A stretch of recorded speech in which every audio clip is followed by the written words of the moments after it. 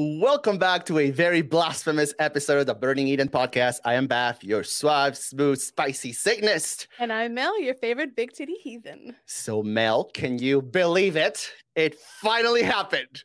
Wait, you finally admit I'm the favorite co-host? But no, we're finally on video. This is amazing. Wait, does that mean I have to put on pants? God damn it.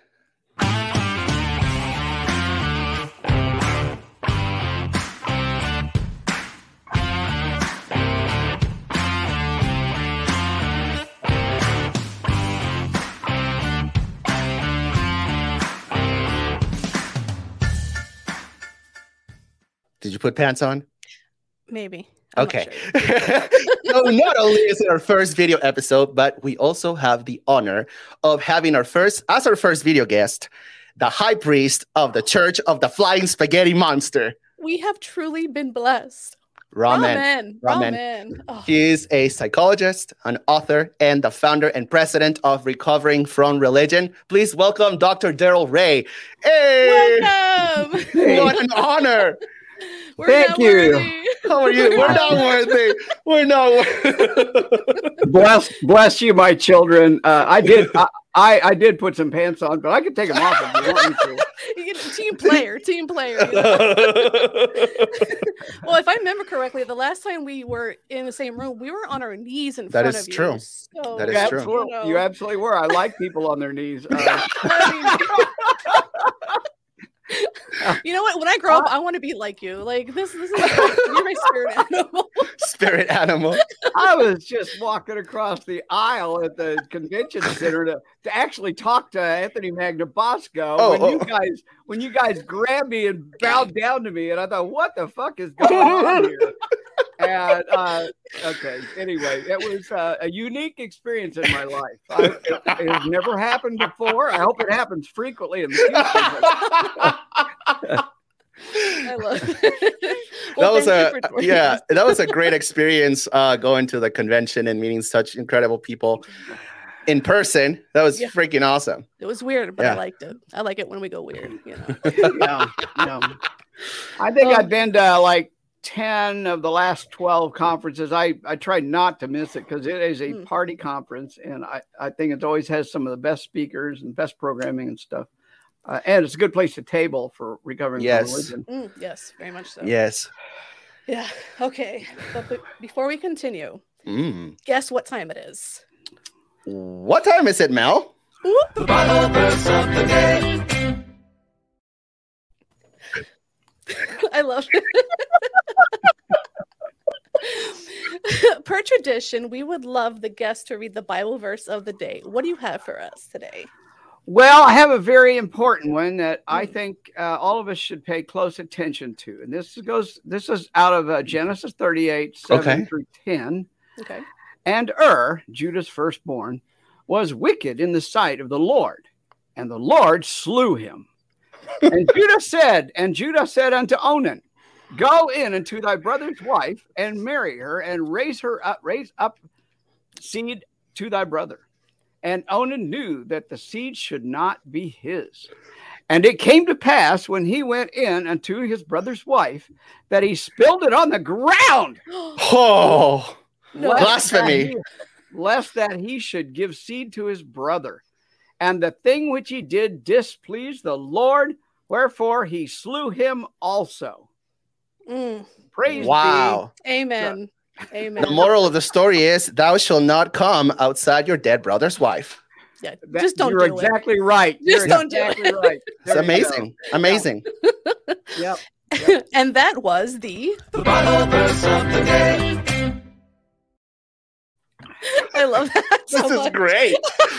It's actually a pretty important one for me, because I masturbate at least daily. So, I've been waiting for the lightning to strike. So. I've heard that the more you masturbate, like the longer your life is. Bitch, I'm immortal. I'm fucking immortal. Okay, so call me DJ Diddles. Let's do this. My new career. Well, if that's the case, I was immortal by the age of 12. Oh my. I love it here. This is great. That was a very inspiring Bible verse, and we thank you for that. Thank you, You're sir. welcome. You're very welcome. Yeah. Glad I could educate you guys. Yeah. Yes, very much so. So, for those who don't know you, can you give us a little bit of your religious background and how you got to where you are today, as far as your atheism goes? Oh, okay. Well, I was born in Wichita, Kansas, to some pretty fundamentalist family. Fundamentalist, I wouldn't say they're rabid fundamentalists. They were just run-of-the-mill fundamentalists. And grandparents on both sides were elders and preachers. My grandfather on my dad's side was a country church preacher for 45 years. Wow.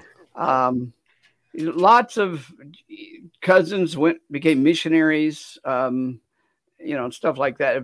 Very well, actually, an aunt and an uncle became missionaries too. And then when my parents retired, they became missionaries for a while, but Wow. in their retirement. So yeah, we had a hell of a lot of religion in my family. Now, the interesting thing was my parents. There's 4 boys in our family. I'm the oldest, and my parents raised all of us to be religious. We were in church a minimum 3 times a week, and oftentimes five times a week. Oh my God. Yeah, but by the time we all 4 of us boys got to adulthood, the 3 youngest brothers wouldn't darken the door of a church. They had sufficiently turned all my brothers off of religion, but I had kind of gone the opposite way.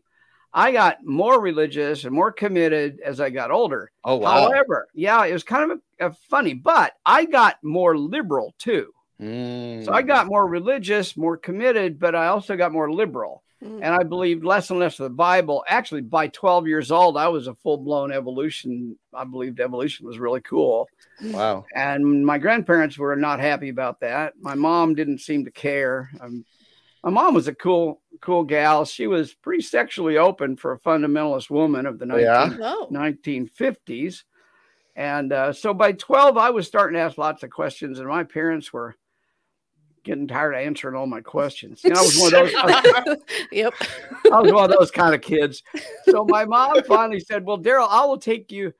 And I knew there was an adult section in the public library that kids couldn't check out. Now, it didn't have Playboy or anything like that. Or at least not then it didn't. But it had adult books, So I finally asked her, I read all my mom's books. I had read a bunch of quote medical manuals that she had. None of them satisfied me. They were clinical, and they were. And now I know what I know now is they were also worthless. Wait, what kind of books were these? What are you talking about? 1950s sex marriage manuals for bad stuff. Actually, probably even early. It's probably 1930s and 40s sex manuals. Wow. So my mom volunteered to take me to the library and let me check out any books I wanted out of that adult section, because I had a high reading comprehension level when I was only 12. I was kind of precocious. But she did forbid me to check out one book. There was one book. Dun. You would I locked it. Way to go, Pat. Damn it, my bad. No, that's all right. The anticipation. Alfred Kinsey. Okay. I could not check out either one of his books on sex because my mother, my grandmother, everybody thought he was a communist. And back then, being a communist was the worst thing and if you were a communist, you were also an atheist. So you put all that together. Oh, shit. Yeah. So the 2 books that would have actually taught me something were the 2 she wouldn't let me check out. Of course. God damn it. I brought all these books. I probably bought a dozen books home. And I sat and I read and I read and I read. I read for weeks. I even had to, re-up the library card thing because I was still reading them. And at the end, I didn't know any more than I did when I started. These books were horrible. They taught you nothing. I mean, the physiology was not even right sometimes. God. I did not know this at the time. So I'm absorbing all this bad information in my head. Right. And I'm telling all my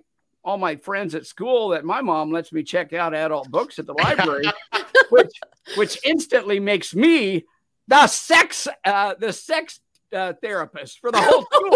Oh my God. So every boy in school, I was like 7th to 8th grade. From about 7th or 8th grade, I was the go-to guy. If there was a question about sex, go to Daryl. Damn, There you Daryl. Damn, Daryl. Now the problem with that was I had this vast knowledge in my head that was all wrong. Oh no. So I Is there was doing something? Oh, sorry, I didn't mean to cut you off. But is there something specific that stands out that was just very, very wrong? That's ridiculous to you? Oh gosh, I'm 71 years old. I don't. Oh, know. you're good. I wonder if they found the clip. Like by the then. anatomy in general, you said some of the anatomy was even wrong. Well, if it wasn't, it may not have been totally wrong, but it was not very accurate about. Well, for one, yeah, I can tell you one thing. For one, many of these books denied there was such a thing as female orgasm. Oh, and they were right, weren't they? I mean, I can prove them wrong if you want. well, since they were written by men, I guess. Ooh, Fuck. self-burn. It's a self roast. But no, I mean, Yeah, they were saying there was no such thing as female orgasm. So yeah, okay. And if they said it, they didn't even say anything about masturbation, and they sure said nothing about female masturbation. If there was any words about masturbation, it was related to boys and men masturbating, and it would imply, even as a medical book, would imply that something's wrong if you masturbate too much. So, like I said, by 12 years old, I was on my way to being immortal. Gotta put in the work, you know. So I mean, I'm giving you guys the long story. You're getting the $5 tour here. I love it. Oh, I got to be 17 in high school, and I started reading more books, and books like. Well, by that time, I could understand what Kinsey was. I still didn't get to read it. Didn't try to read it anyway. But I was reading other things. And of course, I found in the bottom of my dad's drawer lots of Playboy magazines. There you go. And I started finding my own Playboy magazines. And remember, there's 4 boys in our family, no girls. Every one of us had our own collection. and we took great pride in our Playboy. Well, not just Playboy, but, you know, any sexy magazine. We took great pride in what we had, you know. And one day, I was probably 14 or 15. My mom found the third boy, David, found his porn collection. She went through the roof and said, "You guys should not have this. We're going to burn all this stuff." And she made us take out his. She didn't find the others. She mine. She made us take out his thing and burn them in the trash barrel. Back then, we didn't. We burned our own trash. Burn them page by page. We're just like crying. Geez. Oh, Were they sticky? Were they sticky? I plead the fifth. Is semen flammable? I don't know. I've never tried that. So we ended up burning all of his, and she was so mad at us. And yet, at the same time, all 4 of us knew about Dad's stash. She had to know it's right in their bedroom in the bottom right drawer. Everybody in the house knew.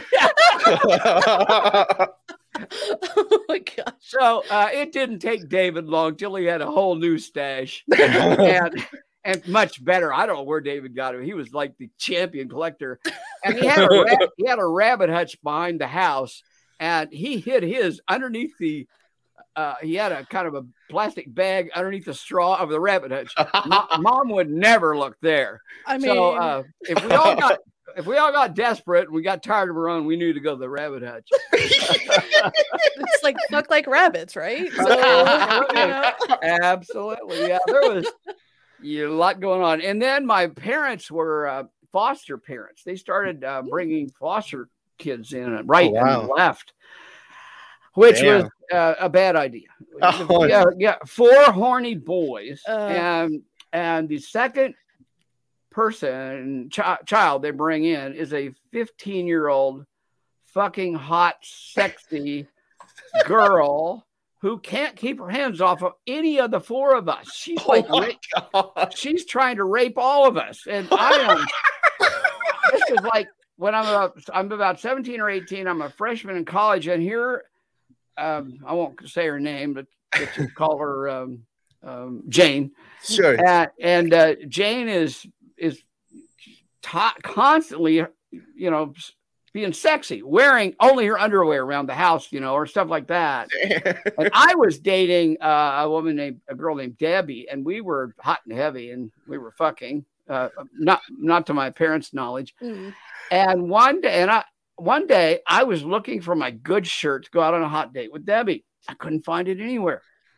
And I said, has anybody seen my shirt? And Debbie comes walking out of her bedroom with my shirt on. I'm thinking that better than to wear my shirt. Give it to me.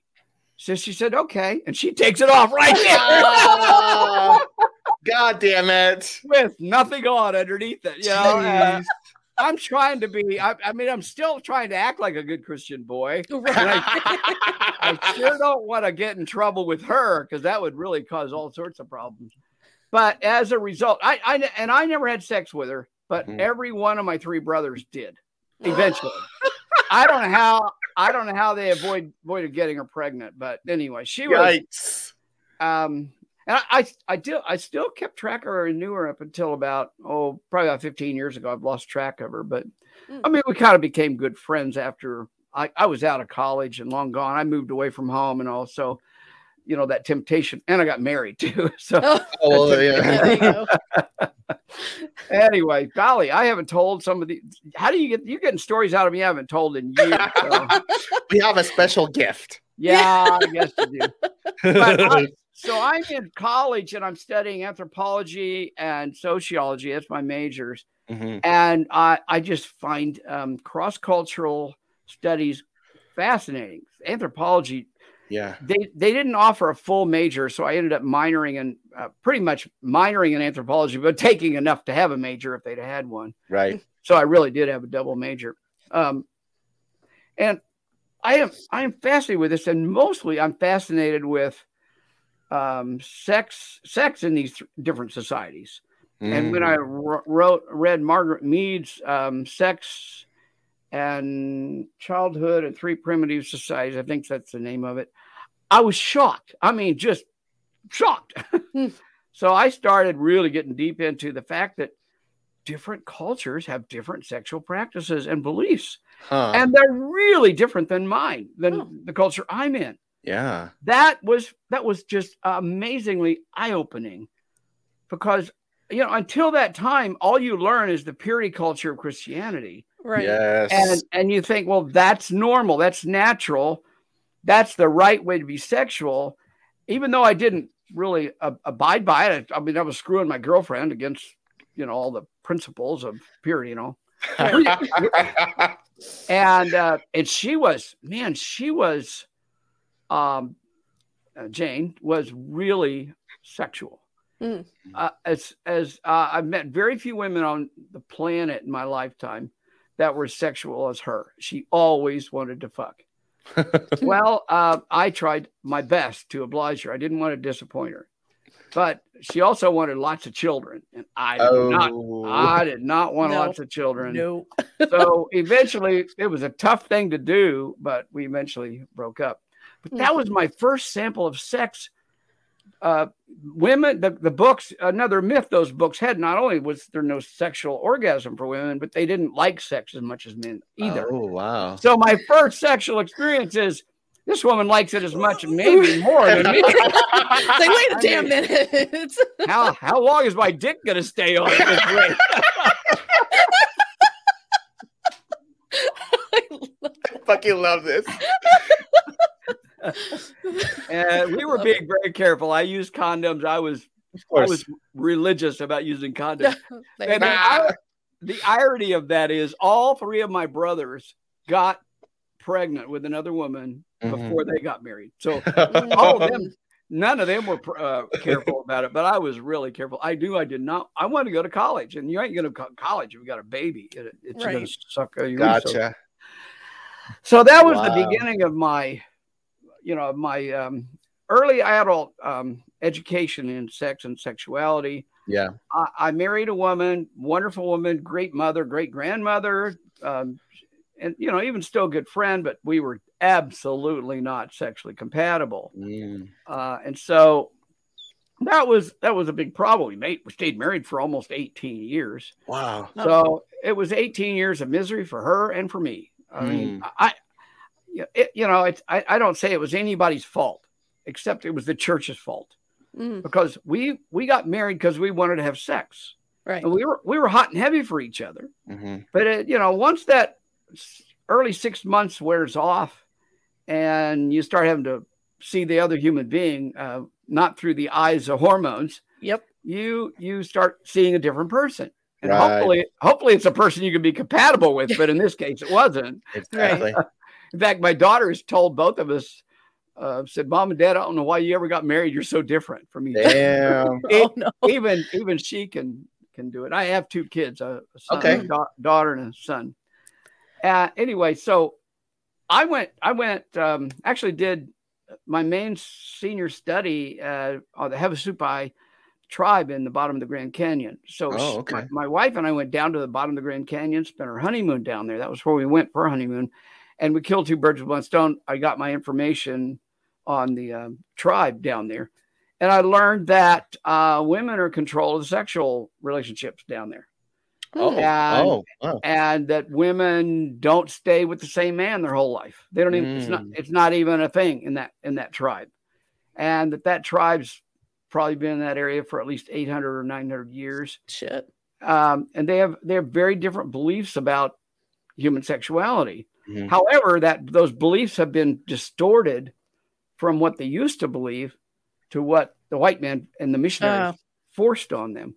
Right. So again, I don't know if you've read my book, Sex and God, but that is the roots of the whole book. Was when I went down to the bottom of the Grand Canyon to study the Supai. And then I'm not just reading about it. I'm actually seeing it, talking to people, listening to people with my own 2 eyes. And that was revolutionary. I then decided to go to graduate school at Scarrett College for Christian Workers in Nashville, Tennessee. What? Yep. And I got a 2-year master's degree, and I look back and say, damn, I'm glad I got that degree. I couldn't have written all the books I've written without it. I mean, it was a really good degree for what I turned out to be. Right. But it was great atheist training. There you go. And I got another education at Scarrett College. I got there. I'm still a good Christian boy. I'm married. I'm faithful to my wife. I mean, I never cheated on my wife the whole time. I may have been miserable, but I never cheated. Never let that happen. Yeah. So I'm being a good boy, and I get there, and women are hitting on me in a seminary, and more importantly, men are hitting on me too. I'm thinking, wait a minute. I've never been hit on by a man. I don't know how to. They're inviting me over to their room to do homework together and study. I get in the room, and before you know it, his shirt is off, and I'm thinking, why is he taking his shirt off? Where are your clothes at? No, it was what I learned was probably 40 to 50% of all the students there were gay. Oh, now here's the deal. I did not, and I want you to believe this. I never met a gay person in my life until I went to seminary. Wow. Interesting. Now that's a lie. I probably met a lot of them that you know of, that I know of. Oh, that's hilarious. In retrospect, I do a lot of gay people, but they hadn't come out, and it was dangerous to come out in the 1960s. That's I bet. Yeah. Early 70s is when I'm talking now. So I'm really getting an education about sex and sexuality and LGBTQ community at seminary. And this is mind-boggling, right? Now, the thing about it is that it was a Methodist seminary that was very liberal. That's why I went there, because I wanted to study urban ministry. I wanted to be a minister, but to an urban church. Oh, wow. kind of like do social work and social Yeah. justice stuff. Yeah. I was doing social justice shit from the time I was 17 years old and protesting the Vietnam War to marching in civil rights marches and demonstrations in Wichita, and then later in Nashville, Tennessee. I did virtually a social justice degree. My master's degree had a lot of social justice stuff in it. We studied Paulo Freire and many of the theologians, the Latin American theologians around the liberation theology. That's what it was. Oh, okay. Among others. Anyway, it's meaningless to most lay people, and but it had extremely liberal bent. And all you have to do is take Jesus out of it, and it works fine. You don't need Jesus to know that we should treat other people right. Yeah. pretty simple idea. So I am. I should also mention that one of my sins in life was that I ran before I left to go to graduate school, I ran the church bus ministry for my church. What? I went around to the projects, picking up mostly minority children and bringing them to my lily white church. Oh, wow. Look at you being a colonizer.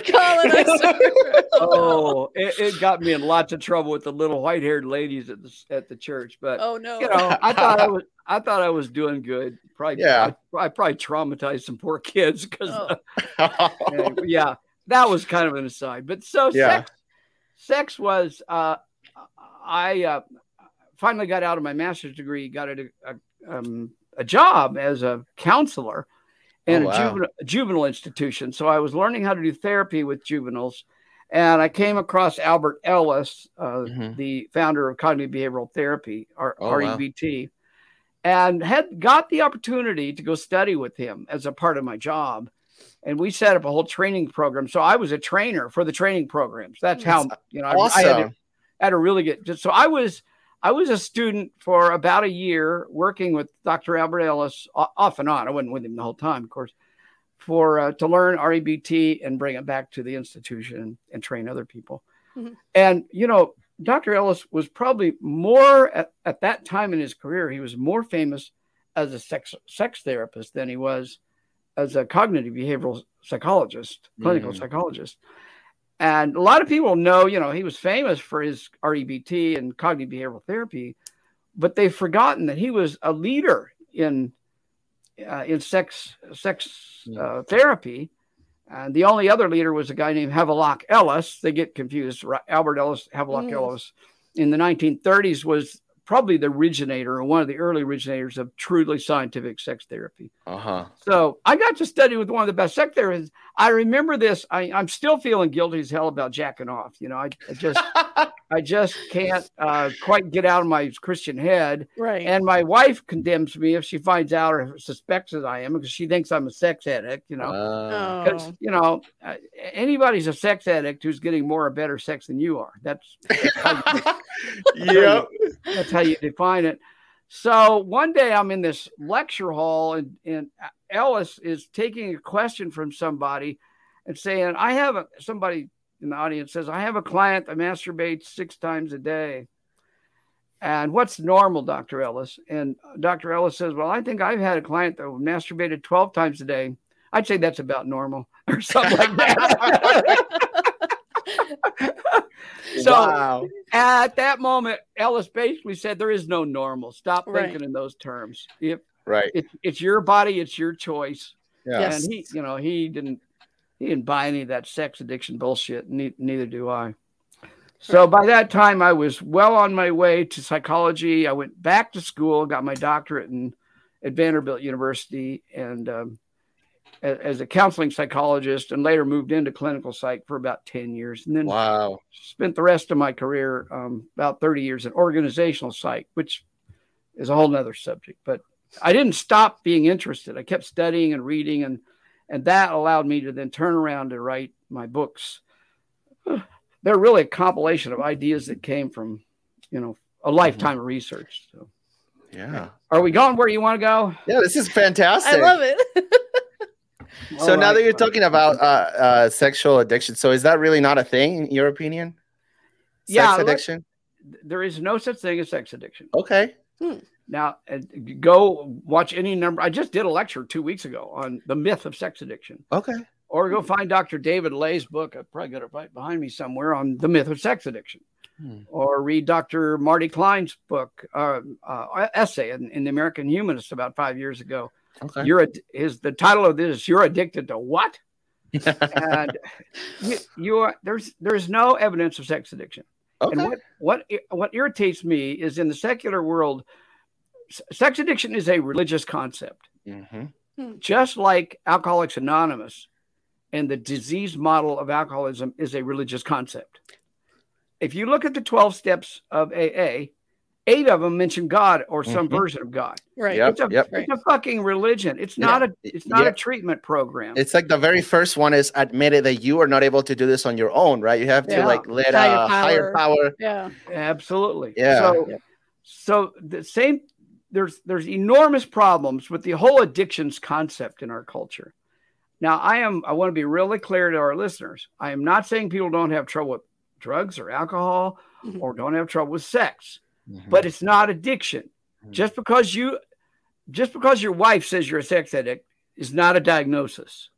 You know, you don't go to your doctor and he looks at you and you give him all the symptoms. He says, sounds to me like you're possessed by a demon. So we'll do an exorcism. I mean, that's kind of what sex addiction is. And I'm serious. Go watch or listen to my lectures. Okay. I did it at the major one I did in Oklahoma City about 6 years ago on the myth of sex addiction. We can give you a link or whatever. Heck yeah. No, sex addiction is a religious concept. It started about 1983, started by a guy named Dr. Patrick Carnes, who's a charlatan psychologist.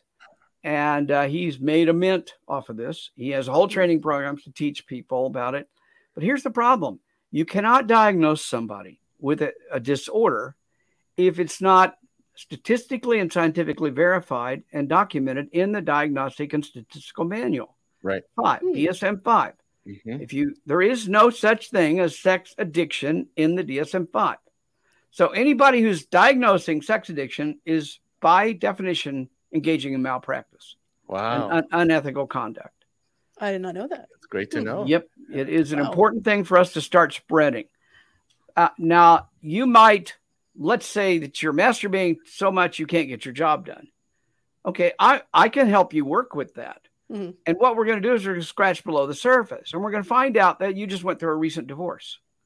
What I've seen in my career is people's masturbatory behavior goes up frequently goes up dramatically after a divorce. Or it plummets dramatically after divorce because it's an emotional response to loneliness, to feelings of betrayal, to feelings of isolation. So our bodies respond. And if you do the same thing to a monkey, you take a monkey away from its family and put it in isolation, it'll start masturbating all day long. Monkeys, chimpanzees, lots of masturbation among the primates of our world.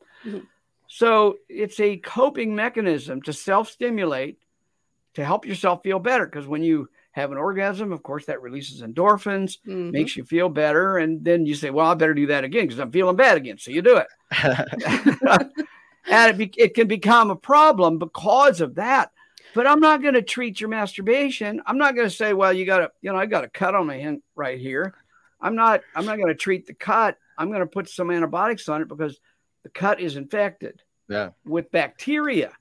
So what is causing me this anxiety? I'm going to help you deal with your anxiety. And I'll tell you, most people are all the research. Josh Grubbs has got great research out there. He's a PhD psychologist, University of Illinois, I believe. I can't remember right now.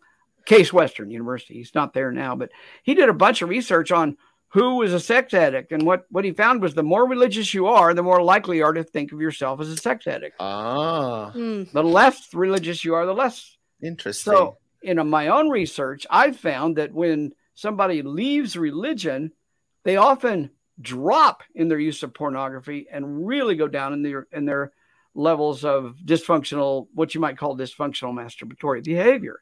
Wow. Because why are they doing it? They're doing it. I call this the the guilt cycle. They're doing Yes. it because Yeah. they're told their body is their enemy. If you think about sex, you're going to go to hell. Of course, when you think about sex, your dick gets hard or your pussy gets wet, and you do something about it. Well, when you masturbate, then you feel guilty about masturbating. Mm-hmm. So then you go back through the cycle and you masturbate again to feel better about feeling guilty. Oh, fuck. The vicious cycle. It is a cycle, Yeah. and I do call it the guilt cycle, because Yeah. what happens is religion brings you back to religion by making you feel guilty about the very thing you're going to do anyway. Everybody's going to have some kind of sex with another person or with themselves. And if we can make people feel terrible about that, they got to come to Jesus. They got to confess their sins. They got to pray. They got to read the Bible. They got to do shit that's related to religion to get rid of the anxiety. It's a treatment for a disease that the religion caused. That's right, Mel. You got to come to Jesus. Listen. my vibrator is called Loki. He is a god, so just like a Christian god. That reminds me of a funny story. I've told this many times. I had a girlfriend. I got divorced in 1988, and shortly thereafter, I met on. This is a long time before dating, long before the internet. It's 1988, 89, and you had to go to the newspaper and go to the personal section. Oh, Yeah. Well, I connected with a woman on the personal section, and she had mentioned opera in her. You only get 25 words, so you got to be real short. Yeah. The word opera just jumped at me because I love opera. So Okay. we connected. I met with her. Damn, turns out she's hot. She's an opera singer. Oh, wow. She's a professor of opera. I'm thinking, That's have I hit amazing. a fucking jackpot here? I can't imagine her orgasm. Like,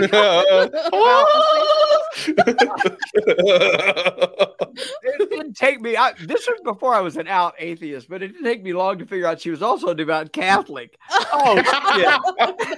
Oh, Jesus. Yeah. Oh, Jesus. That was right. But it didn't matter. We were fucking like bunny rabbits within a week after we met. And it was quite a while before I got to go to her house. But every now and then, just before cell phones, I'd be in the area, I'd drop by. It wasn't inappropriate or anything. yeah. But one day, I had been there before, so I knew what her house looked like on the inside. One day I show up unannounced. She invites me in. She's kind of excited to see me. She's ready to grab my clothes and let's go to bed. And I go in the bedroom. We're getting ready to go. And I look around and there's rosaries and there's Bibles, there's Mary, there's Jesus. I mean, it's crazy shit everywhere. And I said, Gina, I've never seen this before. And he said, well, Daryl, I take it down if I know you're coming over. Because she says, because I just can't come with Jesus watching me. No. And fast forward to 2022, and we have the fucking crucifier. It's literally the crucifix as a fucking dildo. Like, that's what the timeline. What is The crucifier. The crucifier. That's what it's called. Yeah. Jesus Look is at my porn coming. history, it's fine. Jesus is coming. My browser history is a mess. Listen, I have questions. I'm a curious mind.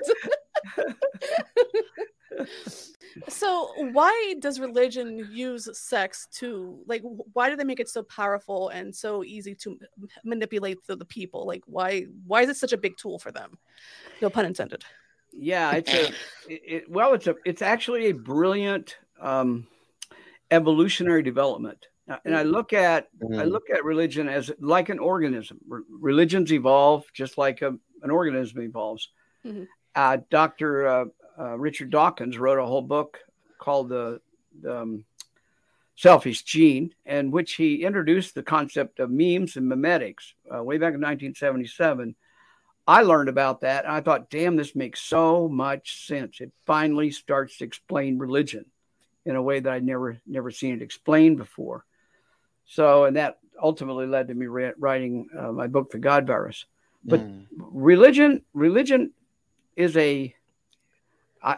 when you think of the word virus, we all know what goes on with viruses. We've been really well educated the last 2 or 3 years about how viruses spread, right? Yes. Well, they spread, and they can spread really rapidly, and they usually have one way of spreading. You don't get viruses from touching; you get viruses from breathing. That's the method there. But like we're finding now, monkeypox, you don't get it through breathing; you get it through touching, and some sexual touching can can pass it on.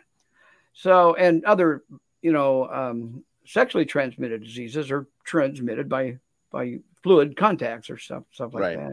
Right. So why does religion use it? Well, because it works. I mean, why did animals develop teeth?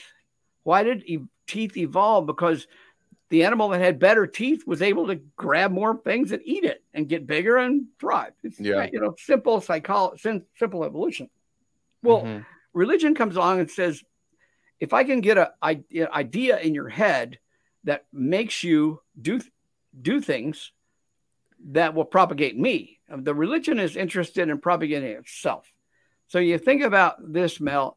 The job of religion is to get from my brain to your brain. Just like a rabies virus, the job of the rabies virus is to get from, say, the dog's brain to the next dog's brain. And it's going to be done through a bite or something like that. Right. So if you think of religion as simply a disease that's going, but it uses the mind as its repository. Minds are the repositories of God viruses. And they rarely, you almost never see multiple God viruses inhabiting the same mind. Catholics aren't Baptists and Catholics at the same time. Right.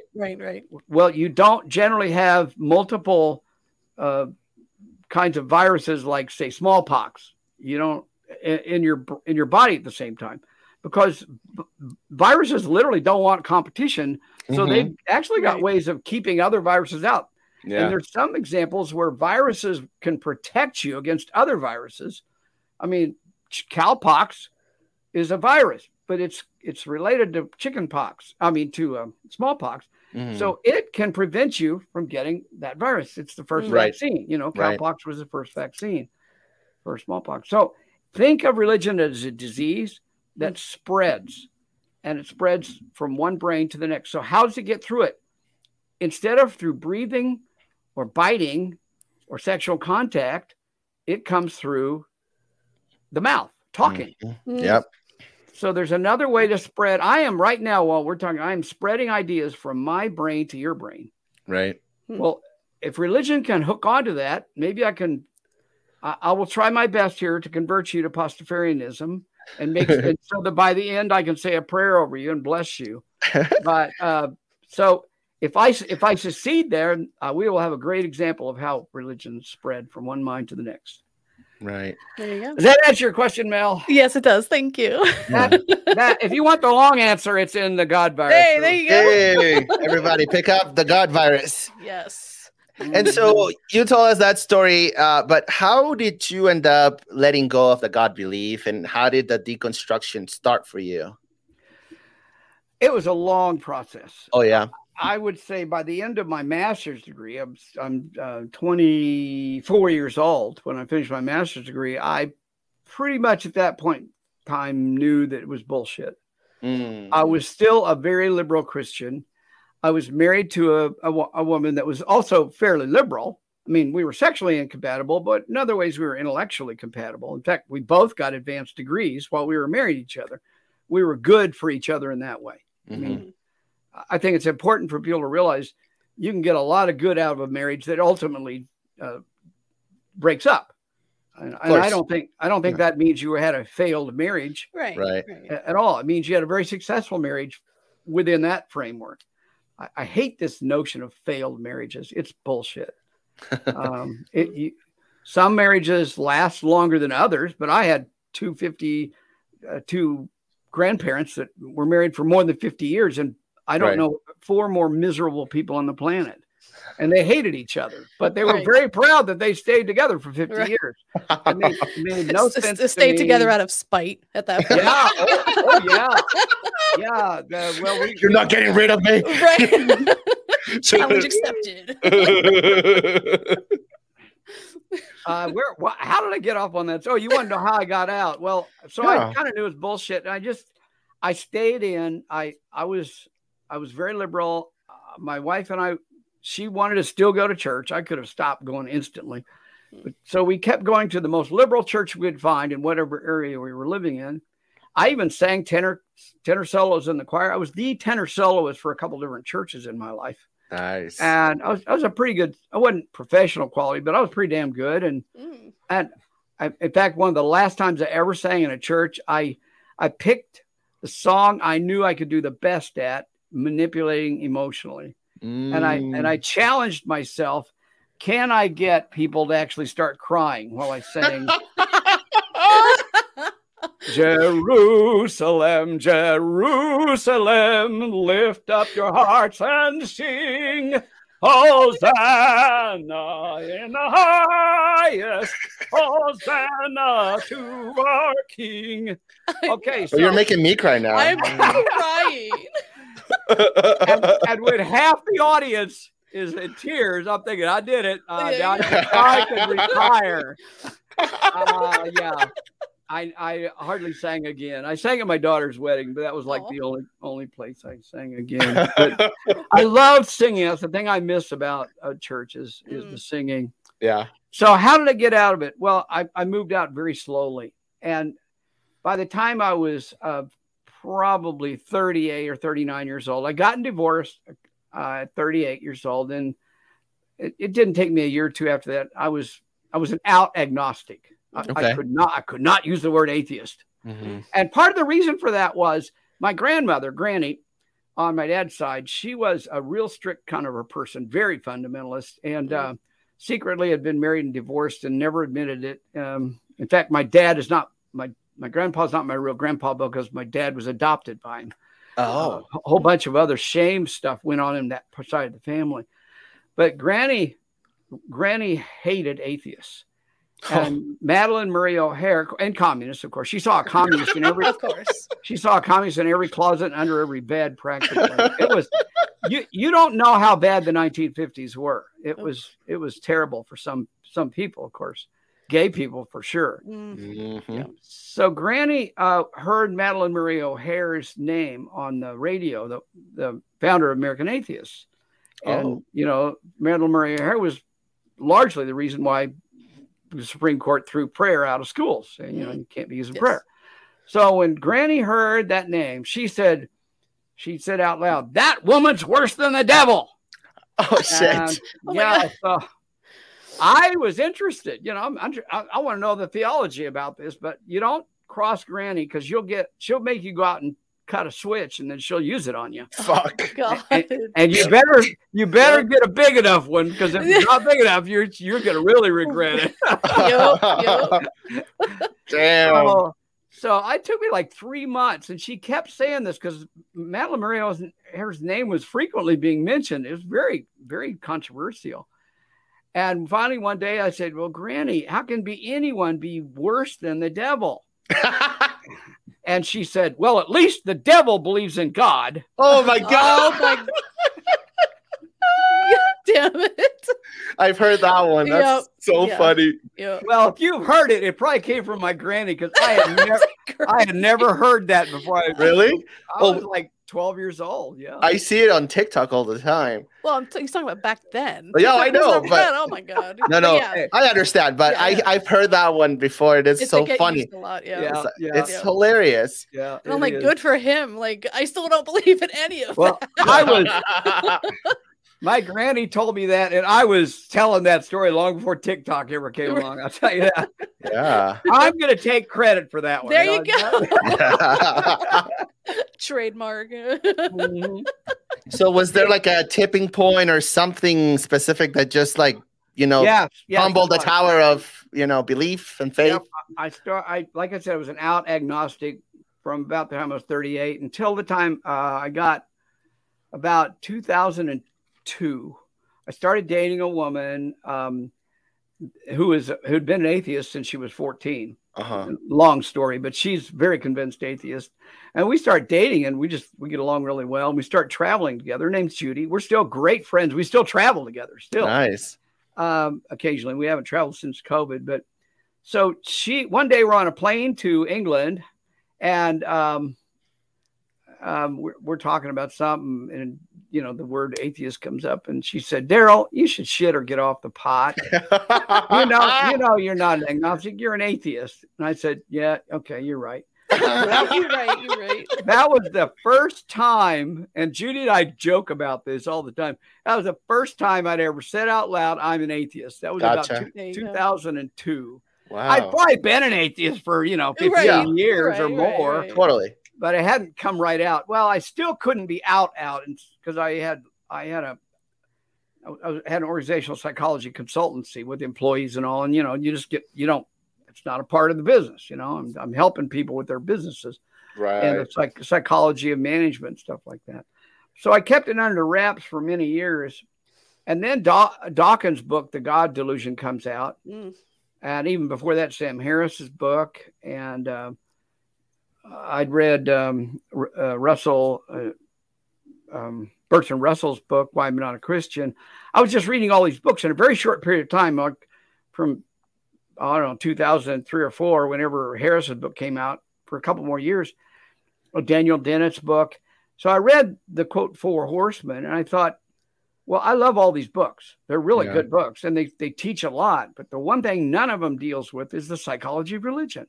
Well, who could write a book about that? Yeah. So I got inspired, and I've written 4 books in my life. I'd already written 2 others on organizational psychology. So It's awesome. writing a book wasn't a problem. It was having the content, the research, and all. So I just started writing and sent it off to my best friend, Dr. Dan Dana, just the first chapter. And Dan came back and said, "Daryl, dang, this is a good book, or good article."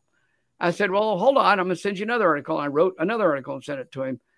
And he was just as complimentary. And my friend Dan is not complimentary. I've known the guy going on 40 years. If something's shit, he'll tell me. Okay. And that's what I love about Dan.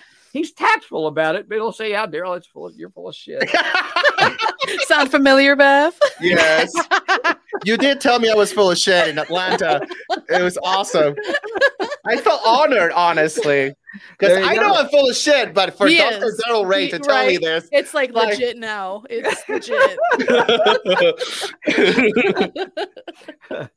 So I sent him 3 articles, and at the end of that little exercise, and he sent me back, his feedback, it dawned on me, I got a book. I'm not writing articles. I'm reading a whole damn book. That's awesome. So Dan just said, "Keep writing, Daryl. Keep sending me every chapter." So I just wrote.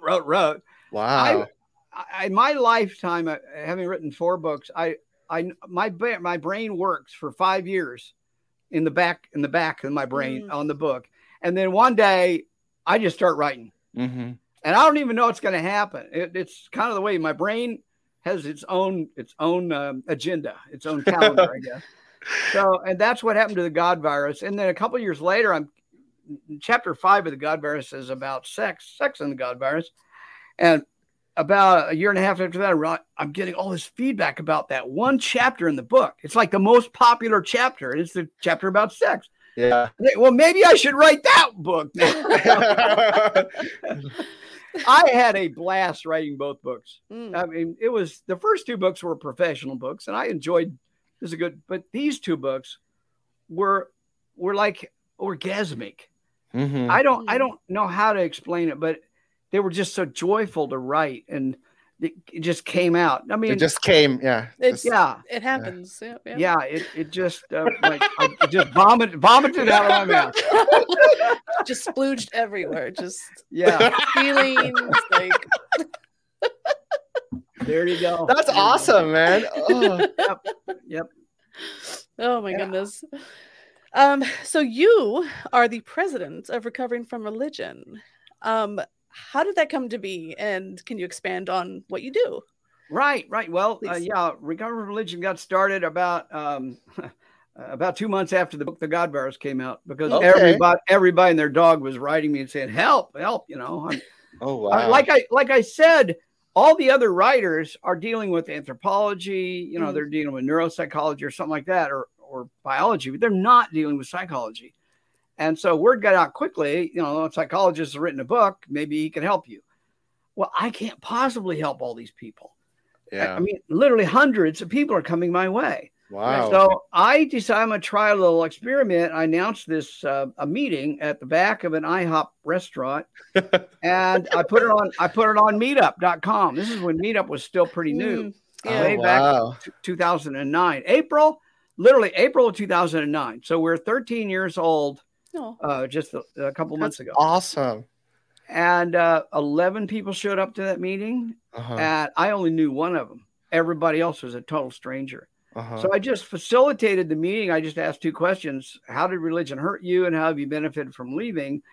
And 3 hours later, the restaurant manager's kicking us out because he's closing. So at that, as I'm walking out of that room, I think I got a tiger by the tail. This is important. I need to find a way to do this. So we started having regular meetings. I got some people to come in and start leading them. I trained them how to do it. And before you know it, we've had, it took 2 or 3 months, but we've got meetings, 3 different meetings in Kansas City alone. And then I start people who have read my book in places like San Diego or Columbus, Ohio, or Springfield, Missouri. They're reading my book and they're contacting me, and I'm saying, hey, would you like to help me start this a group in your area?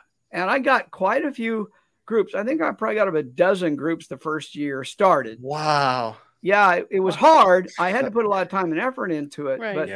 but I got it going. And some of them would go and do pretty well, and some would drop out. It's always a game, you always go. Right.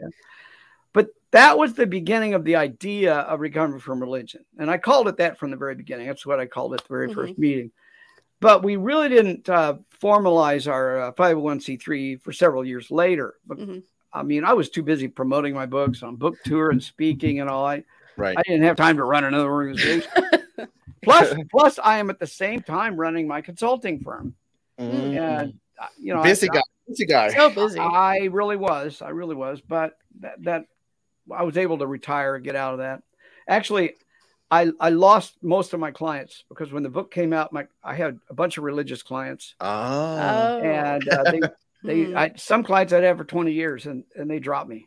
They wouldn't return my phone calls or my emails. It was just really weird.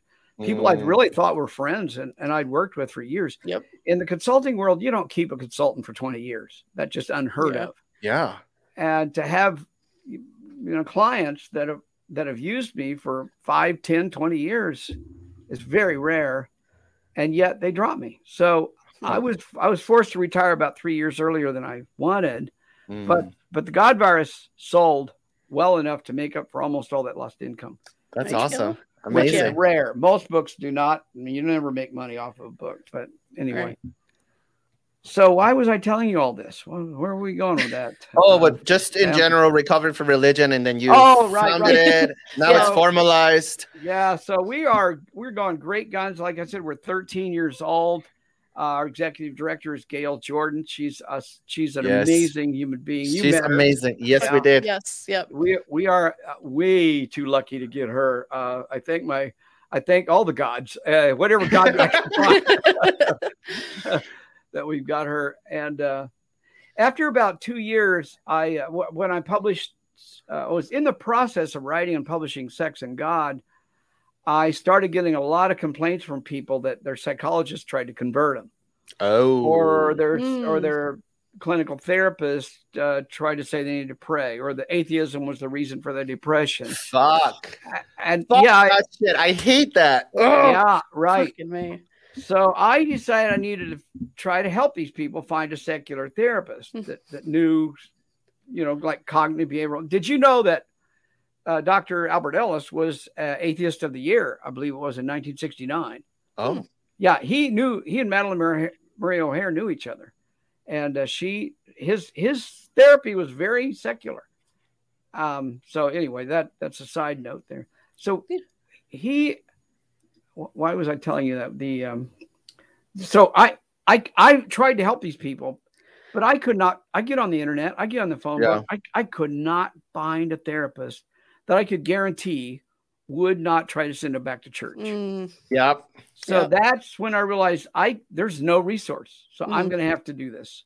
So I had done a lot of online dating from about 2001 until 2009. I was doing a lot of online dating. And So I really understood how the system works to keep Right. both sides safe and confidential until you're ready to meet, Mhm. Yeah. So, yeah. well, that's the same thing as I need for a therapist, because a therapist in Oklahoma City cannot advertise that they're secular or they're an atheist, Right. because if they did, they lose their whole, everything. Right. So we need to keep the therapists anonymous. We need clients protected. So we just created basically a dating site for therapists. And Mhm. right now we've got just something short of 30,000 people registered Wow. as clients Hmm. for That's a the lot. Secular Therapy Project. And we're about 620 vetted and registered therapists. Amazing, man. Fuck We yeah. started literally in May of 2012. So we are 11 years old last month. Wow. And if you could look at the curve, it starts off, I found 25 good, well-qualified secular therapists. I worked my butt off to find them. And they agreed to register. And then, so we start off with 25 and just goes slow, going up. And then all of a sudden, it's just going up like a rocket. We have gotten more Amazing. registrations in the last 6 months than we probably got in the last 2 years. It's Wow. just it's Holy gone up a lot. shit, Daryl. Wow. Ugh. Now we vet every therapist, and we turn down about 30 to 40% of them. We say, no, you can't be in our database because you're Yeah. still religious, or Right. you're not using evidence-based We require Right. all therapists to have evidence-based psychotherapy methods, and they can't be religious. They got to prove themselves secular, Yeah. and they got to be licensed. If they can Right. prove that to us, then they can get in our data. But we got people knocking on the doors Mm. to get in. I was knocking on people's doors myself to get them in, 11 years ago. Now they're knocking on our door, which is a good place to be. We got 4 really highly qualified therapists that work on our vetting team, and they look at every single application. They ask questions. They vote on whether they're going to let this person in or not. And Gotcha. system works beautifully. And just so we're clear, it is more of a registry, right? Where people find a therapist and then they, I guess, work out payment or insurance and whatnot. You register as a client, and then you put your zip code in, or the zip code, and then you say, show me all the therapists within 50 miles. Gotcha. And then you look through the qualifications of the therapist and decide which one looks like they'd fit you, or which 2 would, or 3. And then you reach out to them through our system. You send them a message, and then they'll get an email and they'll respond to you. And you'll go back and forth, and they may say, I don't think you're right for me, but look for this kind of a therapist. They'll help. Mhm. They'll help the client. Right. And these days, because of COVID, there's more and more therapists doing Telehealth. telehealth. Yeah. Right. So Right. you can even look outside of a 50-mile radius in some places. You can even look international. I mean, we have therapists in 8 different countries now. Wow. We've got, I think, 18 in Canada. We've got 6 or 7 in Australia, 1 in New Zealand, 1 Wow. in Netherlands, 5 or 6 in the United Kingdom, 1 in South Africa. It's growing. It's growing rapidly. Right. That's beautiful. I love that. Yeah, we always would try to promote your organization with every episode that we do, because Good. listening to the people tell their stories, and just it's heartbreaking. So Yes. yeah, we always want to make Yeah. sure that people know that there is an organization that will help you. So Yep. And they're Oh, well yeah. trained. Our Yes. As you could tell when you were you came to our wine and cheese thing, didn't you? We were not able to, unfortunately. Oh, okay. Yeah. Well, then you didn't see it. But if you had, you'd see our volunteers are damn well trained. That's mhm. awesome. We don't let any volunteer touch a client. And we got a bunch of programs. One of our flagship programs is the chat line and Yes. helpline. People can call or they can chat in from literally anywhere on the planet. Mhm. We've got 5 phone numbers from English-speaking countries that you can dial in directly, Mhm. or you can dial in by the interwebs. There's some kind of a phone system on those inner tube things. On the Hey, I'm a boomer. What do I know? there you go. I love that. And what is there is a hotline, correct? Yeah, it's 184. I doubt it. 184. Oh, I I love doubt it. it. Yeah, that's the U.S. version of it. But you can chat in with us. You can even set a time for a callback if you want to talk to somebody within a certain framework. I can't guarantee you always get a callback because we're all volunteers. Right. But we have in the neighborhood of 300 volunteers around the globe. Last I checked, we cover about 18 time zones. We've literally got volunteers that can cover 18 time zones. We have a lot of volunteers in Australia. So that helps us cover a lot of time zones out there. We got a good number of German, some French, English. That's amazing. UK volunteers. Holy shit, sir. Wow. Yeah. And this is impressive. Yeah, this is amazing. I'm amazed. I mean, it really Right? is. It is amazing because I may have started it, but we have incredibly committed people who really are talented. And we got good, incredible IT people that help put our systems together. Because everything I'm telling you about requires technology. Yeah, yeah. Whether it's the Secular Therapy Project and that matching system or the phone call system or the chat system, Right. everything takes technology. Yeah. And then we've got to have the people to answer the phones, and they've got to have a skill set that has nothing to do with whether you know how to run a computer or not. Right. Right. And then we have a third program that's our support groups program, and it is the meetings of face-to-face in a community. So, oh, wow. yeah, you remember I said 11 people showed up to my first meeting? Yeah. We're still doing that, and we That's have about awesome. Okay. we have about 66 of those groups around the world, and they're meeting until COVID. They were meeting face-to-face, maybe in the back room of a coffee shop or something. Yeah. But a lot of them went virtual. We're now starting to come back into face-to-face. Of course. But I'll tell you, COVID helped us a lot. Really? We benefited. Many places, suffered. I'm telling you, we got more donations during COVID than we ever would have dreamed of or expected, and we got a lot more volunteers because people didn't, what are they going to do with their time? They want to sit at home, and so we got tons of volunteers. We got great volunteers that knew how to develop systems, and so we were training people. It was a really big benefit. And when we went virtual, we could let people join our meetings from widely dispersed areas. If our Sydney, Australia group, for example, it'll get 20 to 30 people showing up to the meeting, and they'll have to break it down to 3 or 4 parts, subgroups, so people can talk. And they'll have to have 3 or 4 facilitators because they'll have people from Japan, from New Guinea, from Philippines, and Australia and New Zealand, all in the same meeting. That's pretty damn cool, That's amazing. You brought people together from all over the world virtually. This is great. Yeah. So you'll get an ex-Baptist, an ex-Mormon, an ex-Buddhist, an ex-Muslim, all the same, an ex-Jehovah's Witness, all in the same meeting. That's crazy. From widely dispersed areas. Now, talk about the God virus.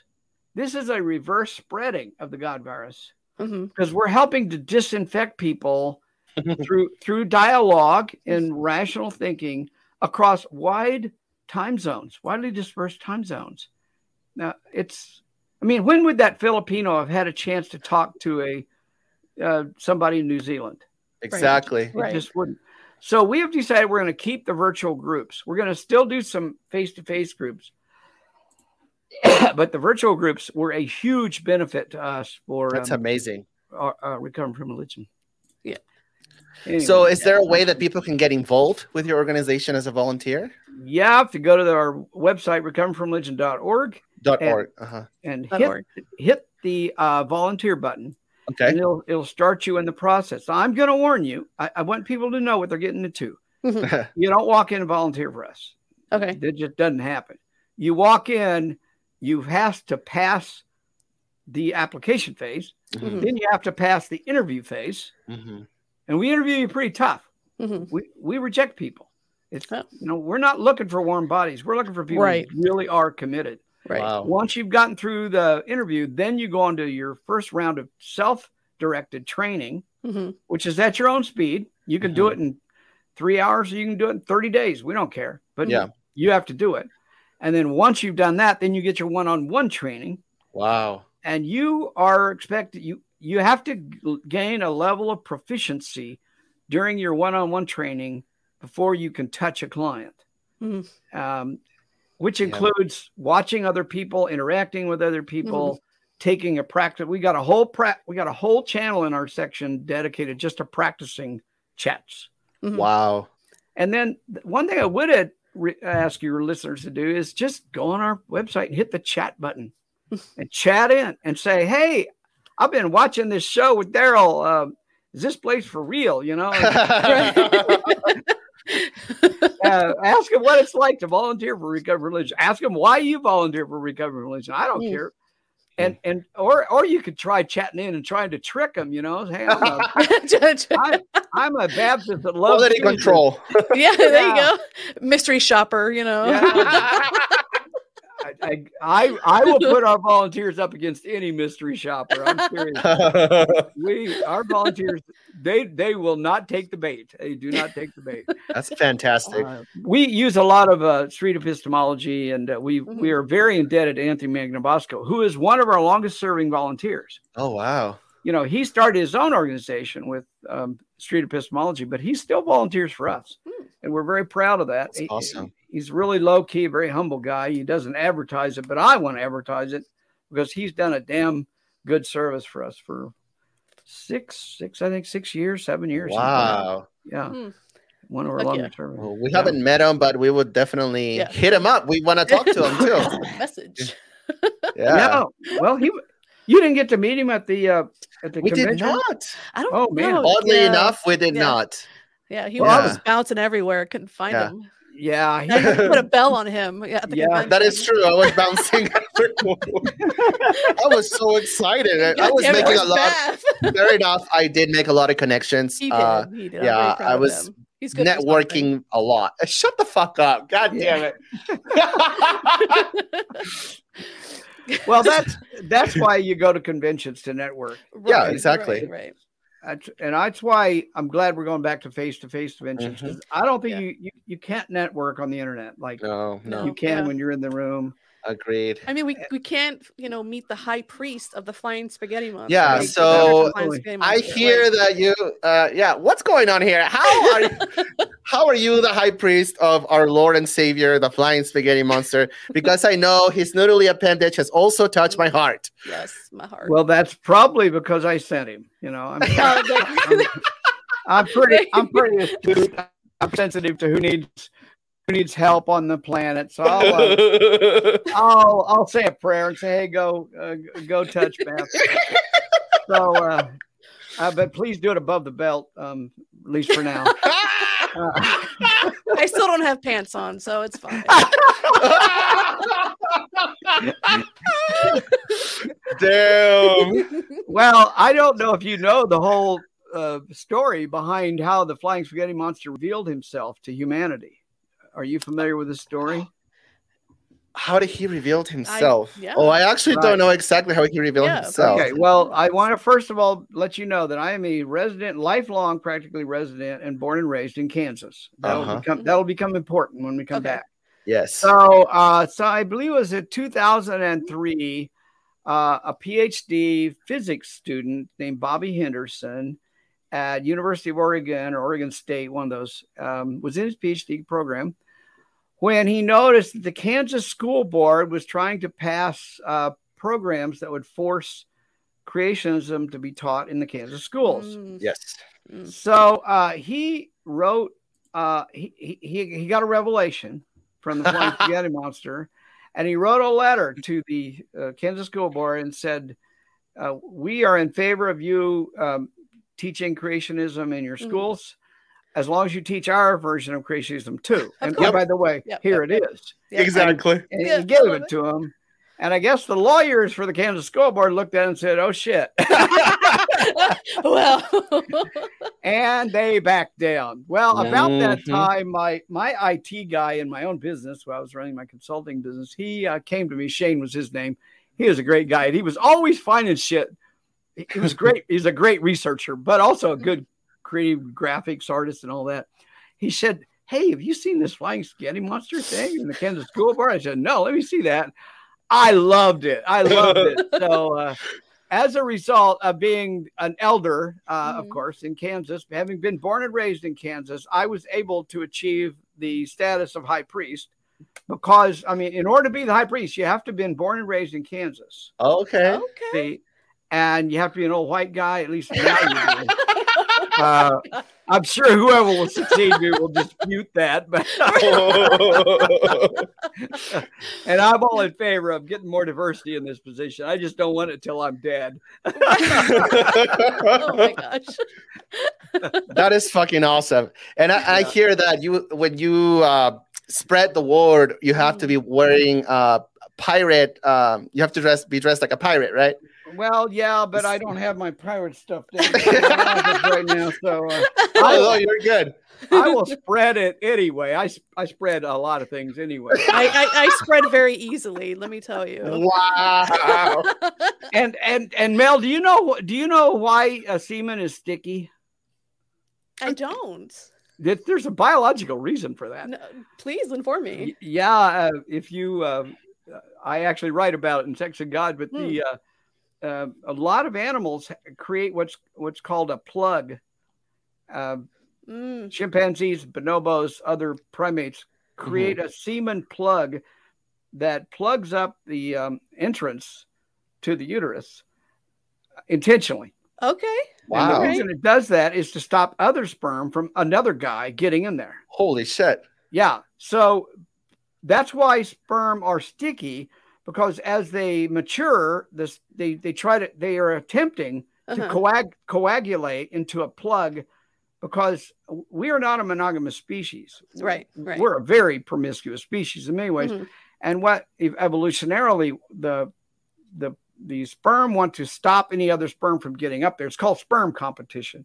Right. So when you mentioned where the Playboy page is sticky, I thought maybe I should make sure you understand why they're sticky. There's a biological reason. I'm just very happy that my throat has not closed up. So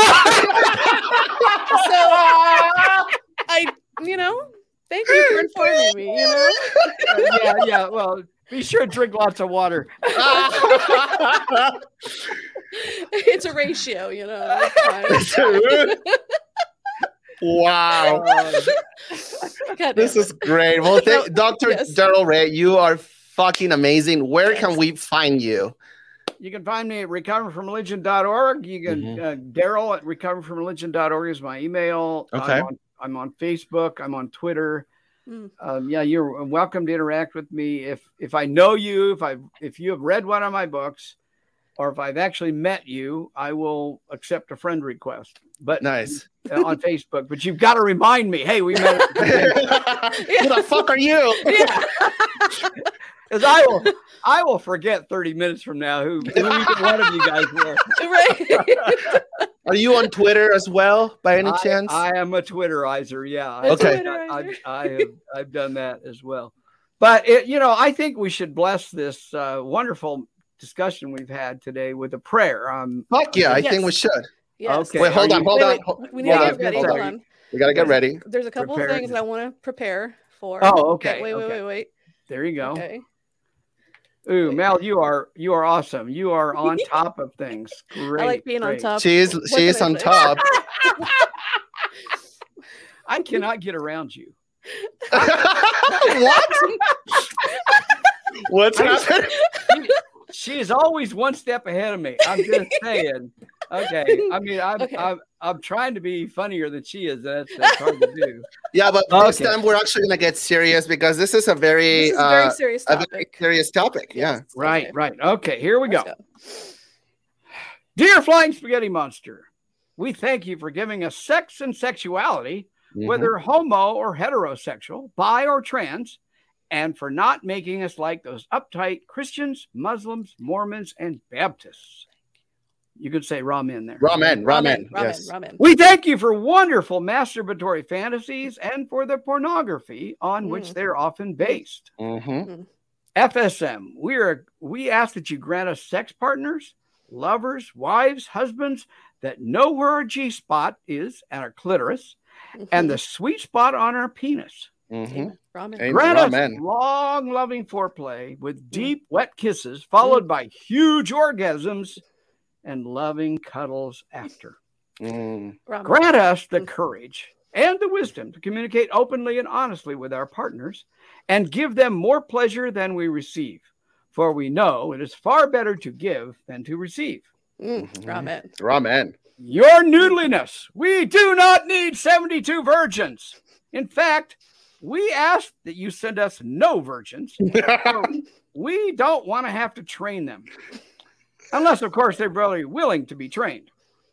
We especially plead today that you not send any repressed Christian virgins, male or female, for they will only feel guilty and cause great problems with their abstinence-only training.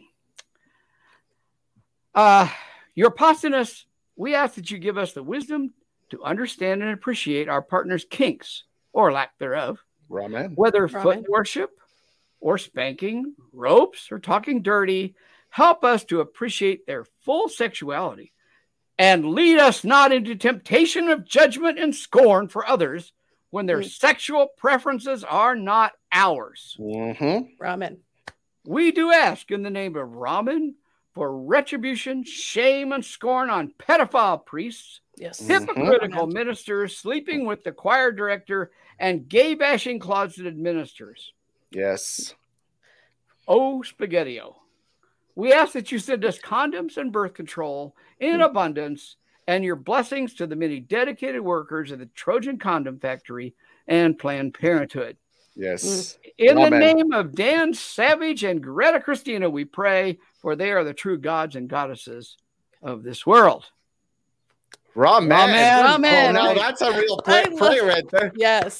We have been blessed. What an honor, sir. Yeah, you will never see that prayer in a Baptist church. No. No. Well, thank you so fucking much. My pleasure. Glad we could talk. It's been amazing. Yes. And we also I need a cigarette. Yes. Ooh, I got the vapors. And finally, we wanted to remind our listeners and now our viewers that oh my God. We do have a merch store. If you go to the burningedenpodcast.com, you will find our merch. And there is some cool stuff. And there is a shirt of Mel doing things to Jesus. To Jesus' ass, to be exact. Yeah. That's me. Go check it out. All right. Also, please don't forget to subscribe. Yes, I said subscribe to the channel, to the YouTubes. Smash that like button and hit the bell for notifications so you don't miss our new episodes. And we'll be releasing episodes on Mondays as always, but they're also available as audio only if you prefer that format. Right. If you go to Apple Podcasts or Anchor or Spotify or just Google the Burning Eden Podcast, you will find it as audio as well. Yes. And if you do that, leave us a voice message. We would love to hear your lovely voices, or tell us to fuck off. I don't know. Whatever you want to do. I don't know. I'll send you one. It's fine. It's fine. We'll do one for one. You know, it's cool. Yeah. Also, please don't forget to follow us on the Twitter. The Twitter? Our joint one is Baff and Mel 666. Mine is at Meltree50, and Baff's is at Baphometal 666. That's right. Yes. All right. And what is your Twitter, sir? Yes. What is Dr. D Ray 132. DRDRAY 132. Dr. D Ray 132. And this is at Twitter. Yep. Fantastic.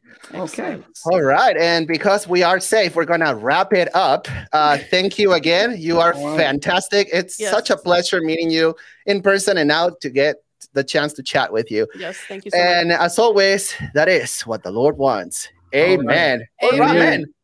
Ramen.